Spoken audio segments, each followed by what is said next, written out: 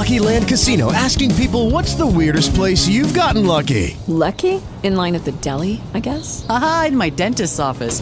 More than once, actually. Do I have to say? Yes, you do. In the car before my kids' PTA meeting. Really? Yes. Excuse me, what's the weirdest place you've gotten lucky? I never win and tell. Well, there you have it. You can get lucky anywhere, playing at LuckyLandSlots.com. Play for free right now. Are you feeling lucky? No purchase necessary. Void where prohibited by law. 18+. Terms and conditions apply. See website for details. Awesome. Well, mate, I've got to say congratulations on Funny Pains, and congratulations on getting it onto Tubi as well. Yeah, that was a long road, altogether around 5 years, the process. It's pretty hard to get distribution nowadays and to get an audience, so I'm really, really happy about it, so thank you. Yeah, we'll talk to you a little bit about the distribution in a moment, but I was wondering if for our listeners out there that haven't had a chance to see the film, tell us a little bit about the film and where the idea came about for you in the first place to actually put this documentary together.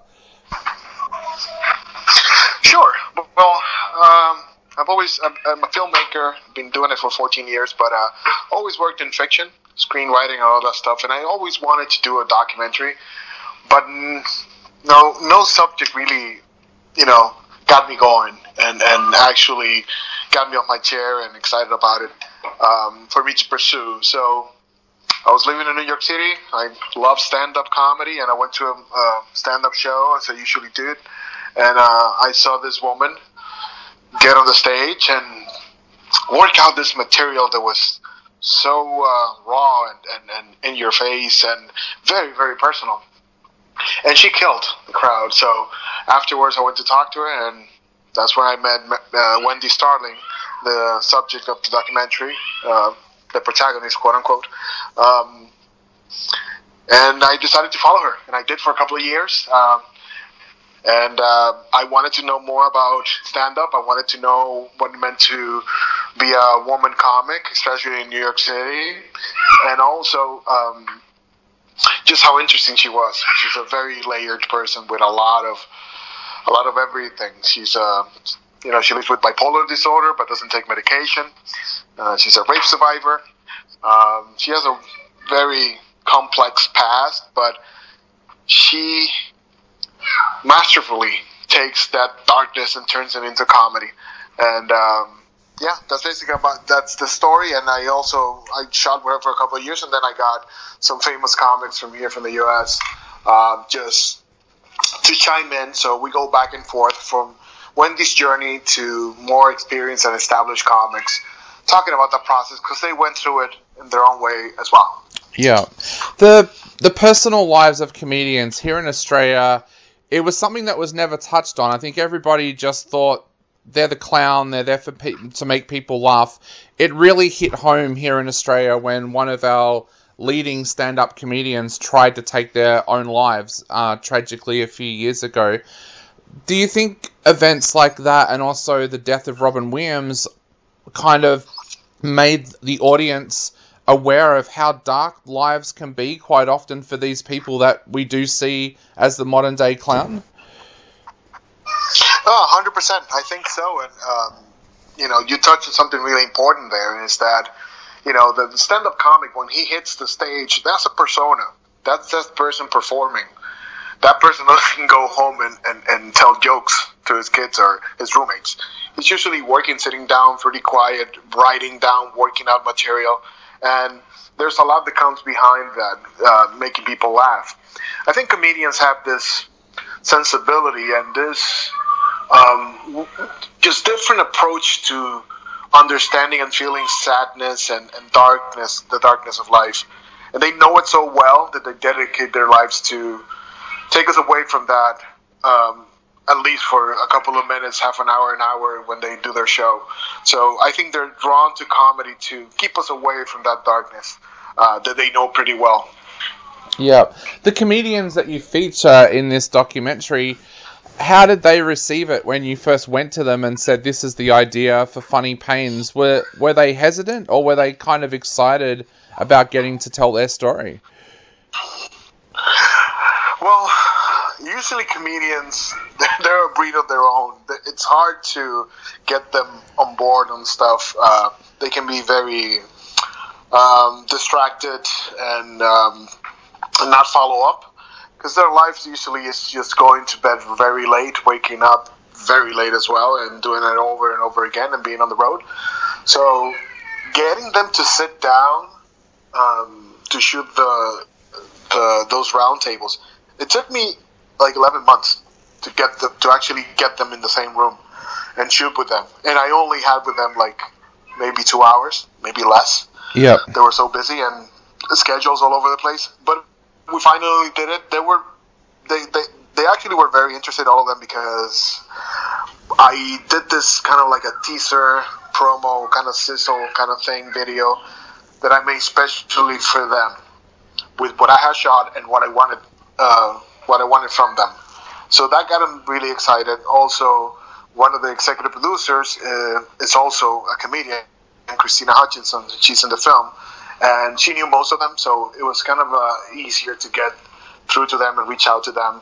We had no money. We had little money, and they were really cool about it. They charged me basically nothing, and they all worked terrific. It was great to meet them. I was pleasantly surprised. Yeah.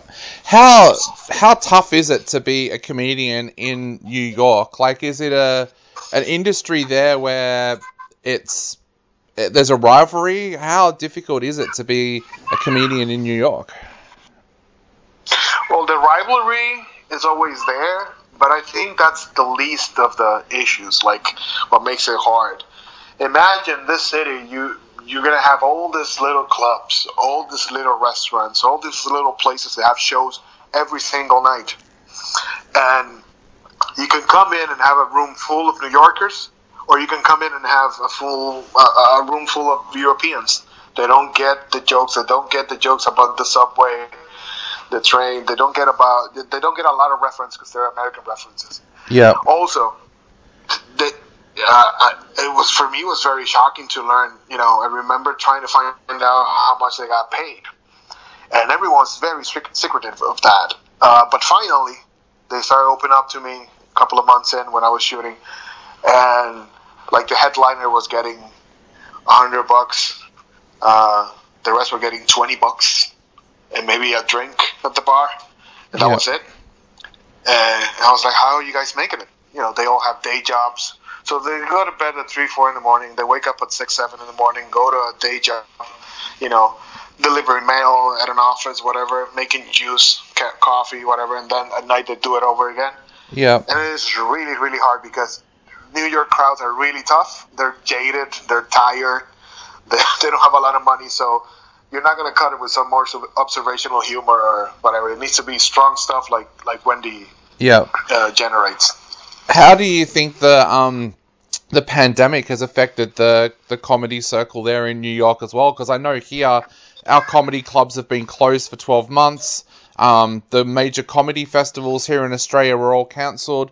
How do you think the pandemic is going to have an effect on the comedy circle there in New York?